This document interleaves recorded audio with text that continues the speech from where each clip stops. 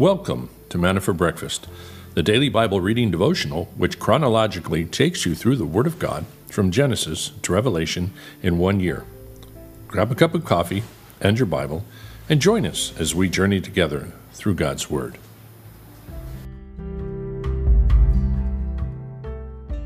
Good morning, everyone. Welcome. It is the 21st of March. Wow. I don't even think I was aware of how close to the end of March we are. It is a beautiful morning. I'm waiting for the sun to get up a little more to get my background not so hazy, but it's happening. I need to get some better lighting, but working on it. Well, it's nice to be relaxing on a Monday morning. Had a wonderful service yesterday. We had a lot of people in the first service and the second. It was usually this time at March. People start leaving, but the temperature's still very cool down here, and people really are still enjoying their vacation. 68 degrees right now. The low was 59. It's supposed to get up to 82 today. Well, let's look over at some interesting things going on. Some things that did happen in history on this day. And let's look at Feast of St. Benedict, patron saint of the Western monks.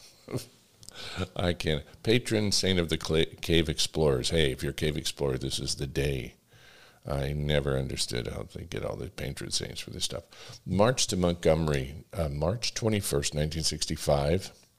Under the protection of federal troops, Martin Luther King and 3,000 marchers begin their 5-day march to Salem, Montgomery, Alabama.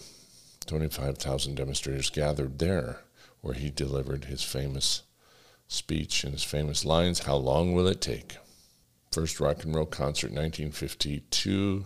The Moondog Coronation Ball. Pocahontas' funeral, March 21st, 1617. Watergate.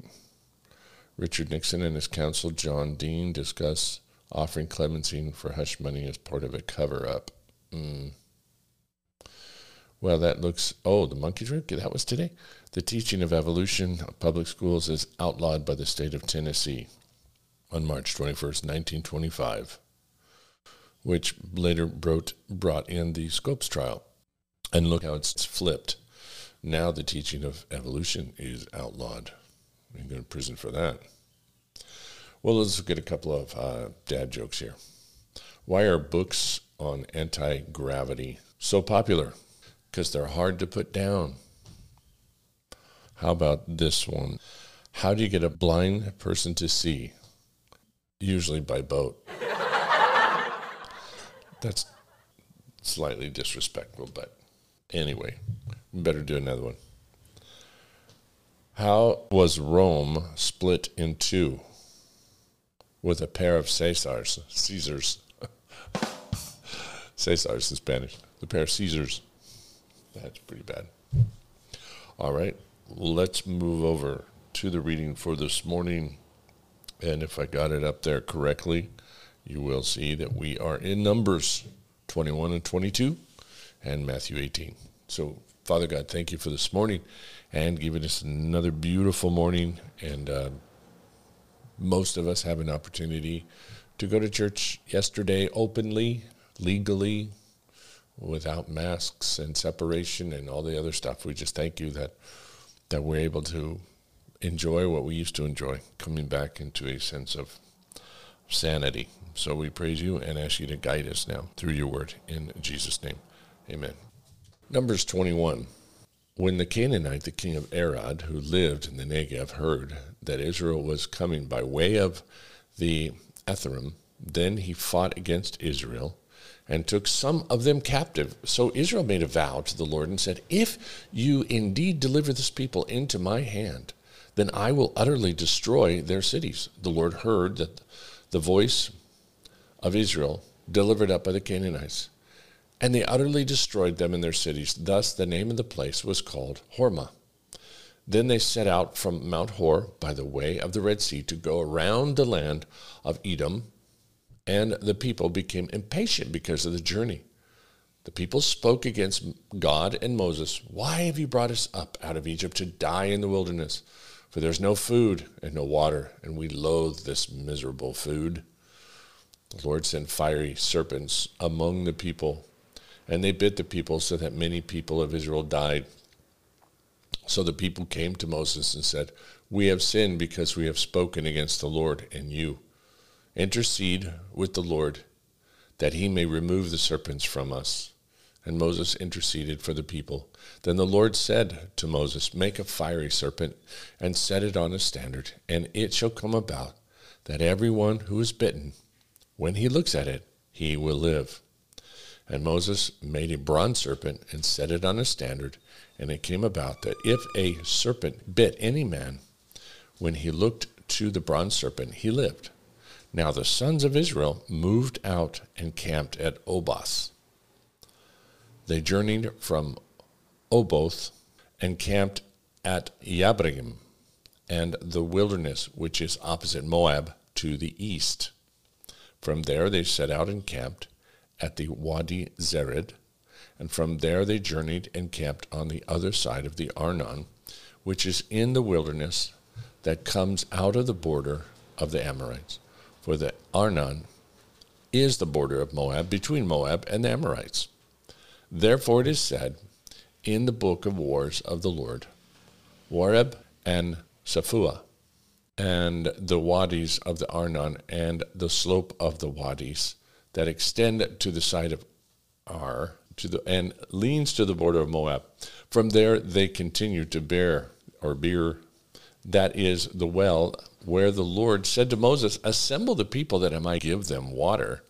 Then Israel sang this song, spring up, O well, sing to it, the well which the leaders sank, which the nobles of the people dug with the scepter and with their staff. And from the wilderness they continued to Mathana, and from Mathana to Nathliel, from Naaliel to Bamoth, and from Bamoth to the valley that is in the land of Moab, at the top of the Pisgah, which overlooks the wasteland. Verse 21, Then Israel sent the messengers to Sihon, the king of Amorites, saying, Let me pass through your land. We will not turn off into the field or vineyards. We will not drink the water from wells. We will go by the king's highway until we have passed through the border. But Sihon would not permit Israel to pass through the border. So Sihon gathered all his people and went out against Israel in the wilderness and came to Jahaz and fought against Israel. Then Israel struck him with the edge of the sword and took possession of his land from the Arnon to the Jabbok, as far as the sons of Ammon. For of the border of the sons of Ammon was Jazer.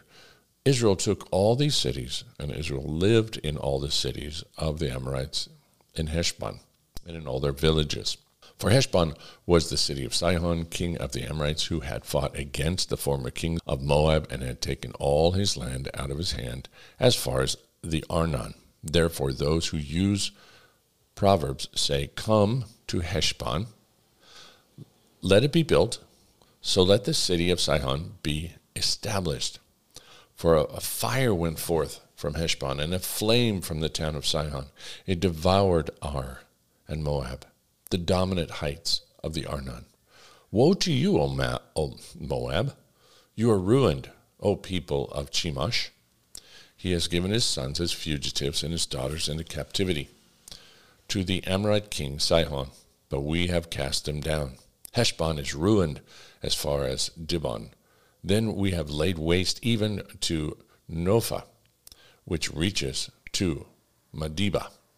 Thus Israel lived in the land of the Amorites. Moses sent to spy out Jazer, and they captured its villages and dispossessed the Amorites who were there.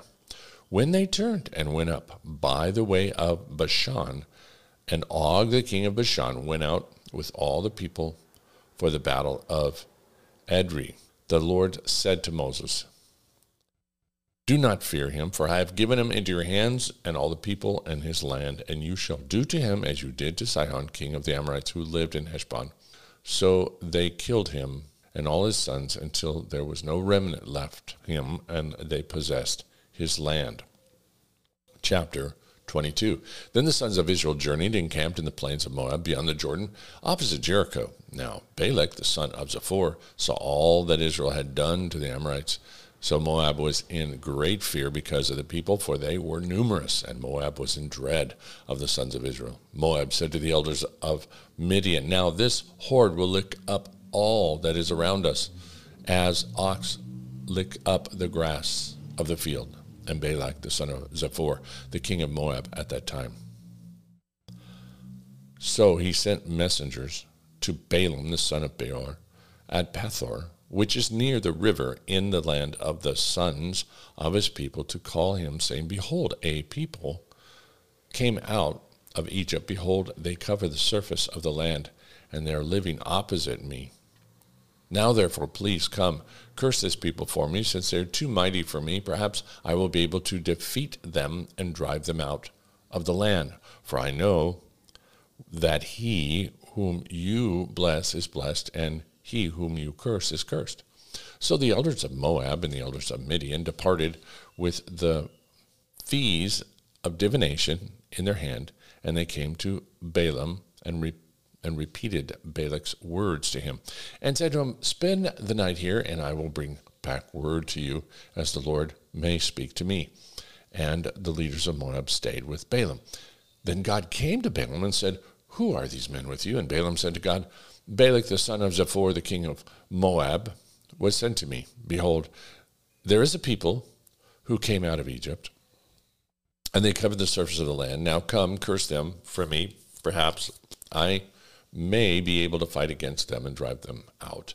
God said to Balaam, do not go with them. You shall not curse the people, for they are blessed. So Balaam arose in the morning and said to Balak's leaders, go back to your land, for the Lord has refused to let me go with you. The leaders of Moab arose and went to Balak and said to him, Balaam refused to come with us. Balak again sent leaders more numerous and more distinguished than the former. They came to Balaam and said, thus says Balak, the son of Zippor, let nothing, I beg you, hinder you from coming to me, for I will indeed honor you richly, and I will do whatever you say to me. Please come, then curse this people for me. Balaam replied to the servants of Balak, though Balak were to give me his house full of silver and gold, I could not do anything, neither small or great, contrary to the command of the Lord my God. Now please, you also stay here tonight, and I will find out what else the Lord will speak to me.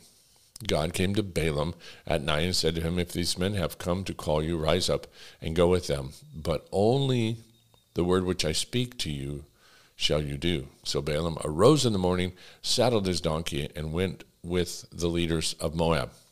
But God was very angry because he was going, and the angel of the Lord took his stand in the way of the adversary against him. Now he was riding on a donkey, and his two servants were with him. When the donkey saw the angel of the Lord standing in the way with a drawn sword in his hand, the donkey turned off from the way and went into the field. And Balaam struck the donkey to turn her back into the way. And the angel of the Lord stood in a narrow path of the vineyard, with a wall on one side, a wall on the other side. And the donkey saw the angel of the Lord, and she pressed herself into the wall and pressed Balaam's foot against the wall. So he struck her again. The angel of the Lord went further and stood in a narrow place where there was no way to turn to the right hand or to the left. Then the donkey saw the angel of the Lord. She lay down under Balaam. So Balaam was angry and struck the donkey with his stick. The Lord opened the mouth of the donkey, and she said to Balaam, what have I done that you have struck me these 3 times? Then Balaam said to the donkey, because you have made a mockery of me. If there had been a sword in my hand, I would have killed you by now. The donkey said to Balaam, am I not your donkey, which you have ridden all your life to this day? Have I ever been accustomed to do so to you? And he said, no.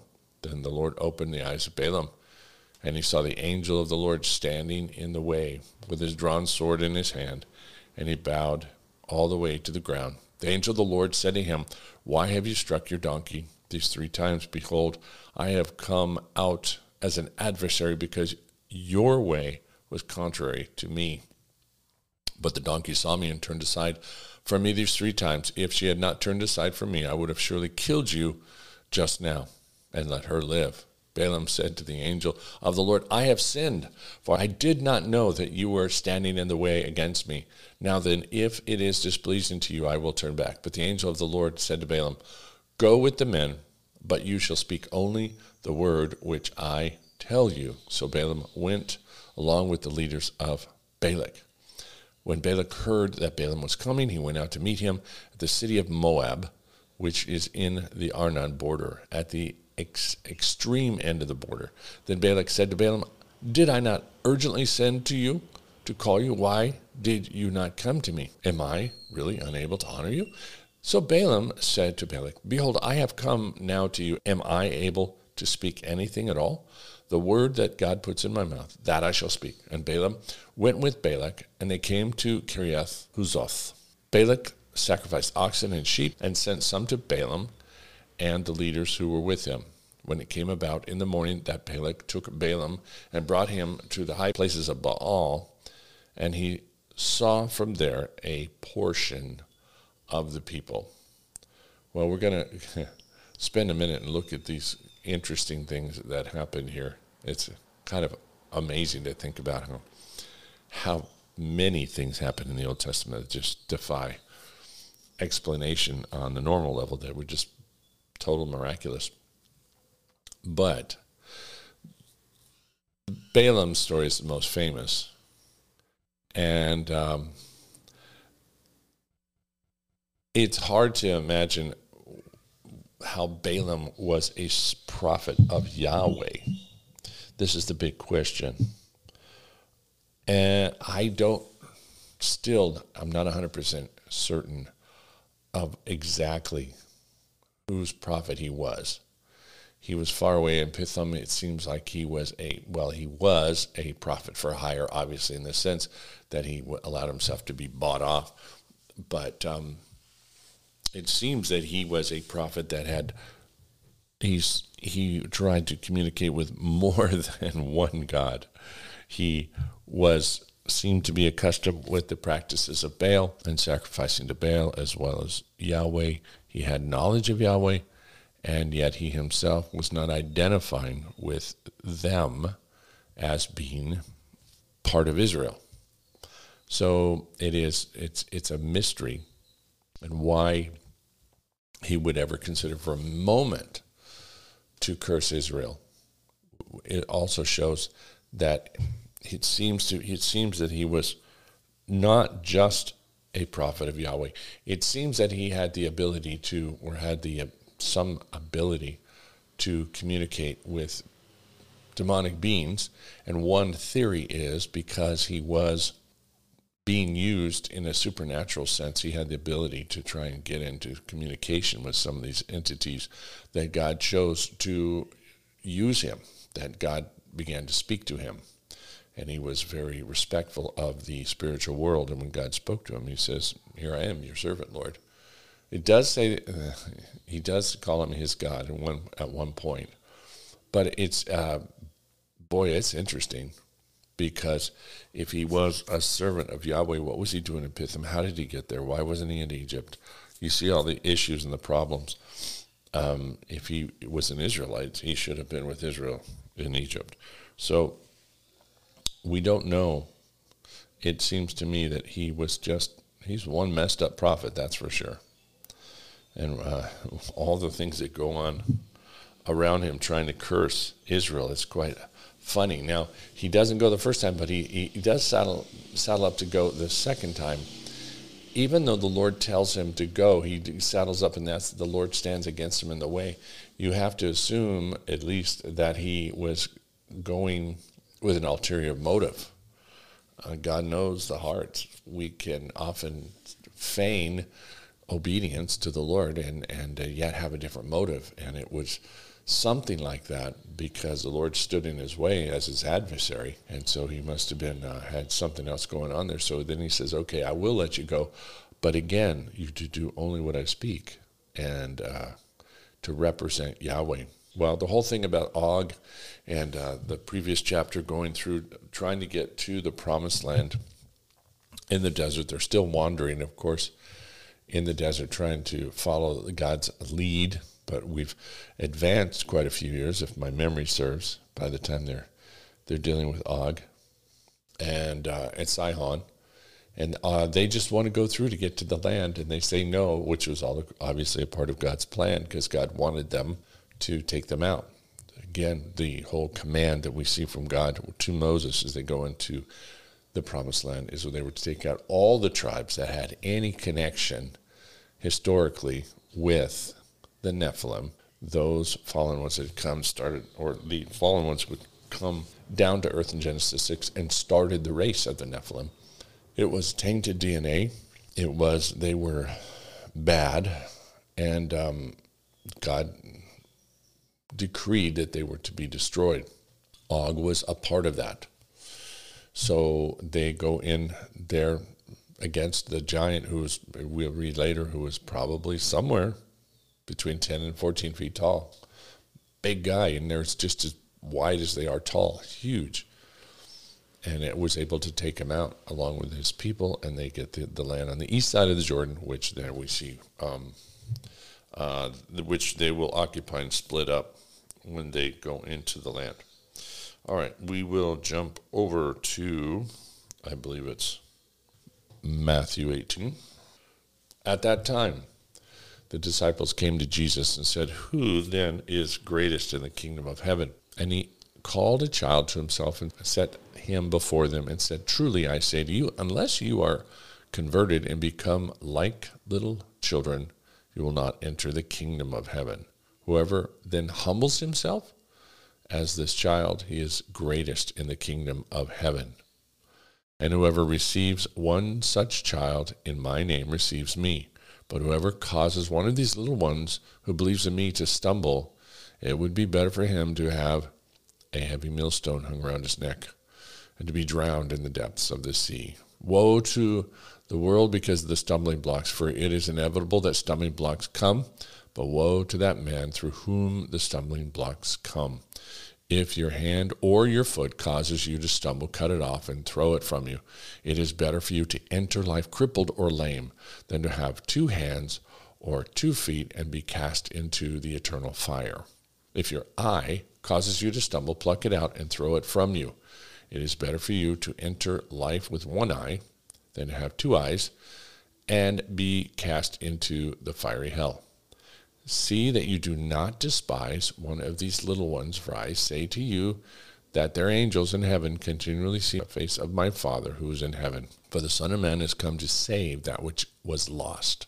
Verse 12, what do you think if any man has 100 sheep and one of them has gone astray? Does he not leave the 99 on the mountains and go and search for the one that is straying?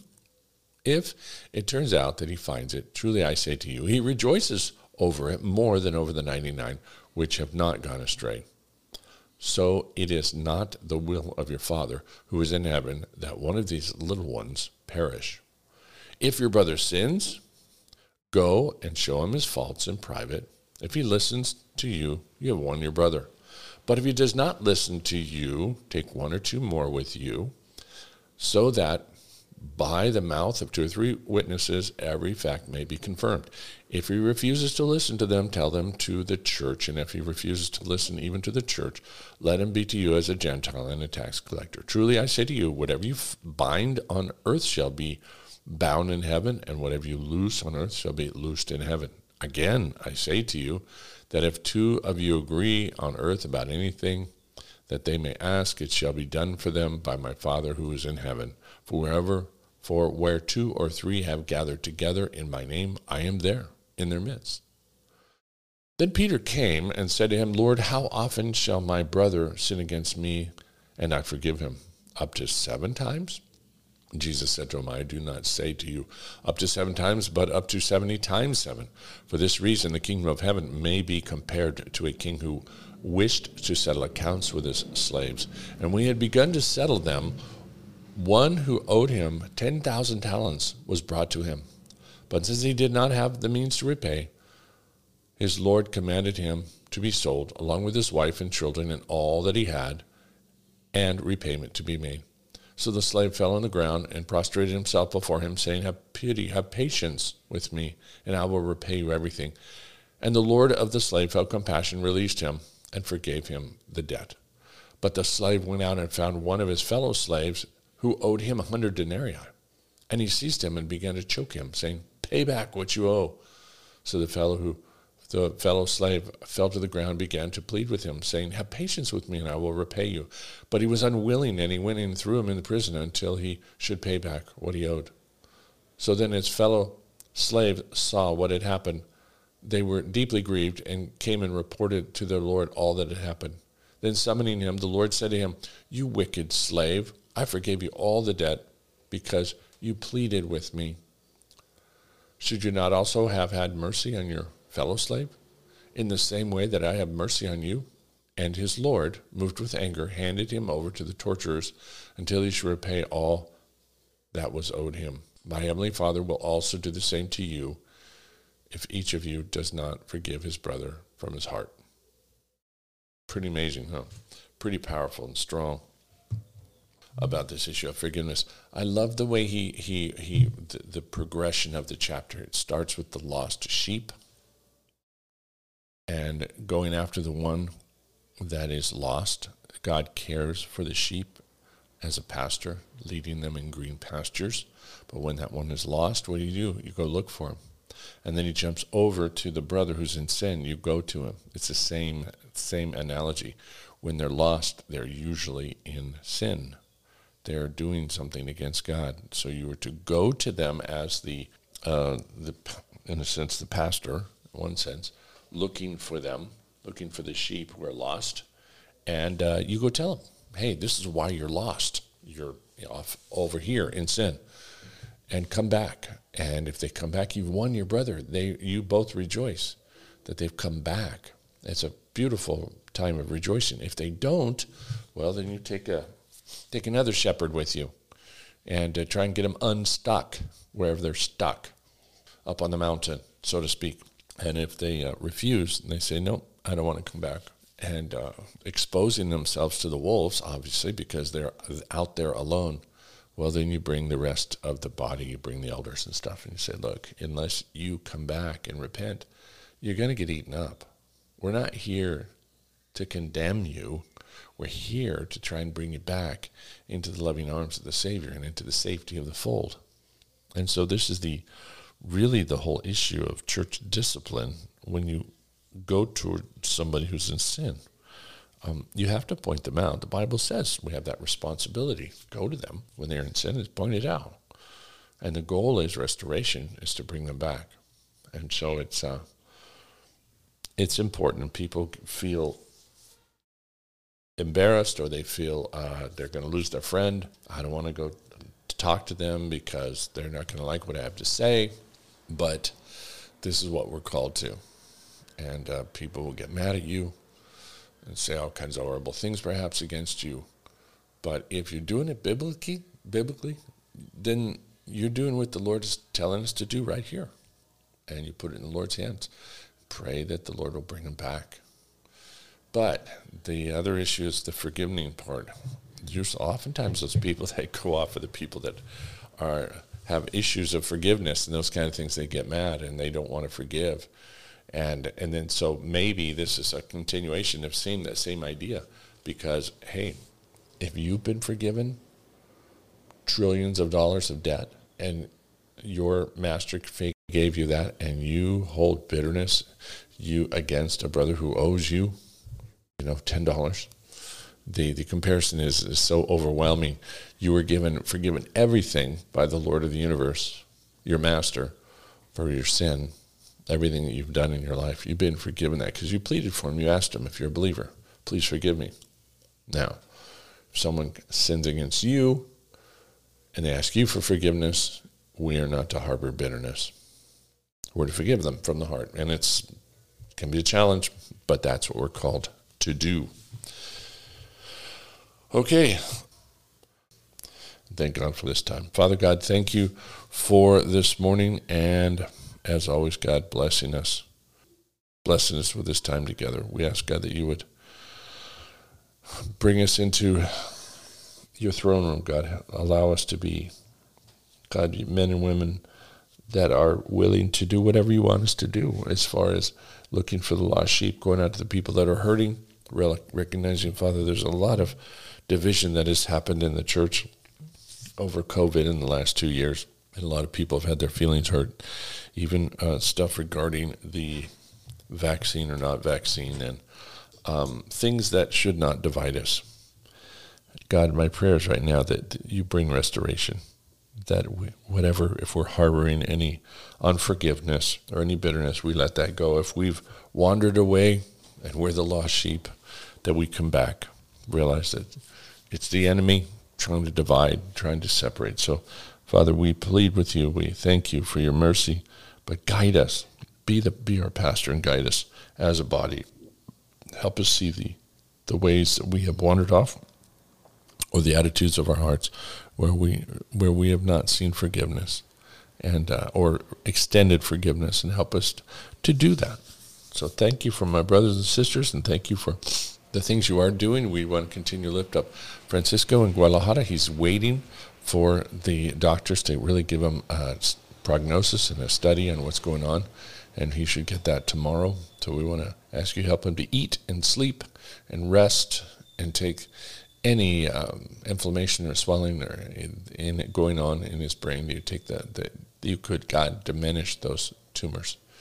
So we lift him up to you, and we ask again your continued blessing on all those that are dealing with treatments and reconstructive surgery, things that have to be done so our bodies continue to function. Pray to heal my shoulder is all messed up, God, that could start functioning again. You touch Renee and her back, and just the way her body's feeling. So just bring us, God, into wholeness, all of us, and help us to keep our minds focused on you and not let our aches and pains distract us. So thank you, God, for what you are doing in our lives. Thank you for blessing us. And God, we will just put all this before you for your evaluation, God, the things that are in our mind. There are things going on that we know we need to give over to you, but we're resistant. We're thick-headed. People in our family, we know we need to forgive. We need to let those things go. We need to walk in freedom. If we don't, God, we hold on to these things. They bring us into such depression and such difficulty and stress. Father, help us not be victims to the stress that's going on around us. Just deliver us from those things. Thank you for church yesterday, the people that came for the way your word is going out, not only here, but in the churches that all my brothers and sisters go to. Thank you that we have the ability to preach loudly and legally and online. It's a privilege that one day will be taken away. So we rejoice in it. We thank you for it, God, and we thank you for those that are being drawn closer to you. May you just continue to use the words that were spoken yesterday from the pulpit to bring life into the lives of people, to bring them closer to you, and help us, God, walk very close to you. Strengthen our walks in these latter days. Thank you, Father, for a beautiful morning that you've given us. And we want to worship you this entire day, God. We want to remember the God of our salvation. So we thank you and we praise you in Jesus' name. Amen. Okay, that will do it for us for now. We will see you tomorrow at the same time. So God bless you guys. We will see you tomorrow. Bye.